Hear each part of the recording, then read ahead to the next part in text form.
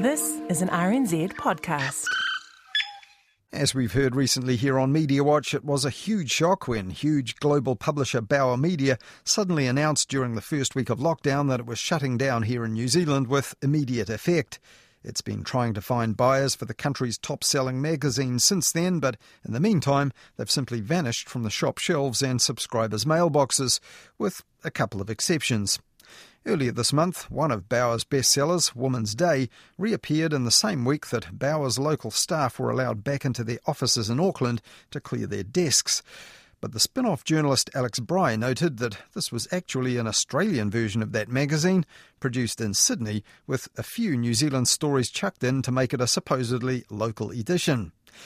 Former staff of the New Zealand Woman's Day told the spin-off that the local stuff in those first editions were done here before Bauer pulled the pin on the company, but there had been no indication that Bauer in Australia would be looking to use former staffers here for their Kiwi content in future. And Bauer told the spin-off in a statement it was working on plans for future local content. But the Woman's Day on shop shelves here again didn't mean that anyone here had actually got their jobs back. Now, do the readers actually care what's in the magazine?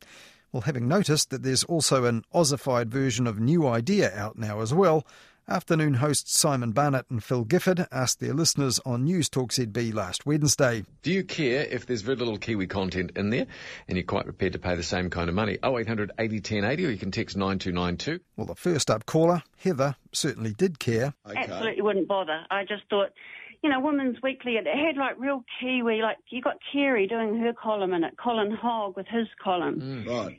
You got Nikki Wicks and her mum, with their cooking columns and stories about genuine Kiwi women and things that you can relate to. Mm. And she wasn't the only one. What do you reckon? Will you support them even though they're... No, I won't buy them again. I just, and I really am a magazine addict. I always say that's my wine or beer money, actually, that I used to buy on, spend on mags. But no, they're awful, actually. And like caller Chris there, Mary was missing the local voices as well. I don't like the Australian Women's Day. I bought one a fortnight ago and I thought, they haven't cancelled that one. So I got it and I thought, where's Kate and Sarah Kate Lynch and things? Yeah. And caller Thelma was even more blunt about Bauer's watered-down local magazines. It's just full of a lot of crap stories. And the New Zealand Women's Weekly had genuine stories. And I missed Colin Hogg and Kerry's and sort of all that sort of thing. Oh dear.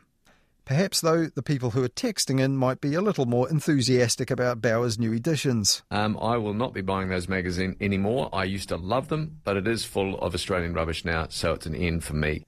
A reminder there to media doing COVID cost-cutting these days that local content is what regular readers and paying subscribers want in exchange for their money and their loyalty. On News Talk ZB last Wednesday, Phil Gifford reminded his co-host that he used to write for the New Zealand Woman's Weekly, to which Simon Barnett responded that when he was on TV back in the day, being on the cover of it was a nice and not so little earner from time to time for him. I was on the cover of the Woman's Day after I'd done Celebrity Treasure Island, and I'll be honest with you, do you know how much they paid for that cover? Hang on, how long ago was that roughly? Well, what are we, 220, so I don't know, 202, 203 around there? Okay, it was a golden day still for magazines, kind of, so I'm picking a large amount of money. I'm picking maybe $5,000. $10,000. You're kidding me? $10,000. Wow. What you got paid back then for it to be on the cover. Well, that was a story of times that will never return in magazine publishing here, you'd think. If Bauer's paying no one here to make local content for their magazines, they won't be paying famous local faces to front up on the cover if there's nothing much to go with it inside. Interestingly, Simon and Phil hadn't had a single female caller on their show that day until they raised that issue of the magazines. And when they did, they also got this response from a bloke called Jeff, who saw a silver lining for him in the thinning out of magazines for women. Sign Phil, from a guy's perspective.